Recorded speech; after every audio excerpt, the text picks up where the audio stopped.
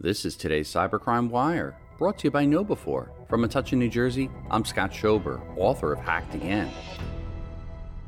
General Electric investigates data theft claimed by IntelBroker hackers, as reported by Computing. The incident involves a threat actor known as IntelBroker, who allegedly breached GE's development environment and is now attempting to sell access to the company's development and software pipelines on a hacking form for $500. After failing to find a buyer for the initial access, IntelBroker returned to the forum, announcing the sale of both network access and allegedly stolen data. The hacker claims to possess a significant amount of DARPA-related military information, files, SQL data, and documents. As proof of the breach, screenshots were shared on the forum, including a database from GE Aviation that appears to contain sensitive information related to military projects. In response to these claims, GE issued a statement confirming its awareness of the situation and commitment to investigating the alleged data leak. Reporting for Cybercrime Radio, I'm Scott Schober, author of Hacked Again. New every weekday, the Cybercrime Wire is brought to you by KnowBe4,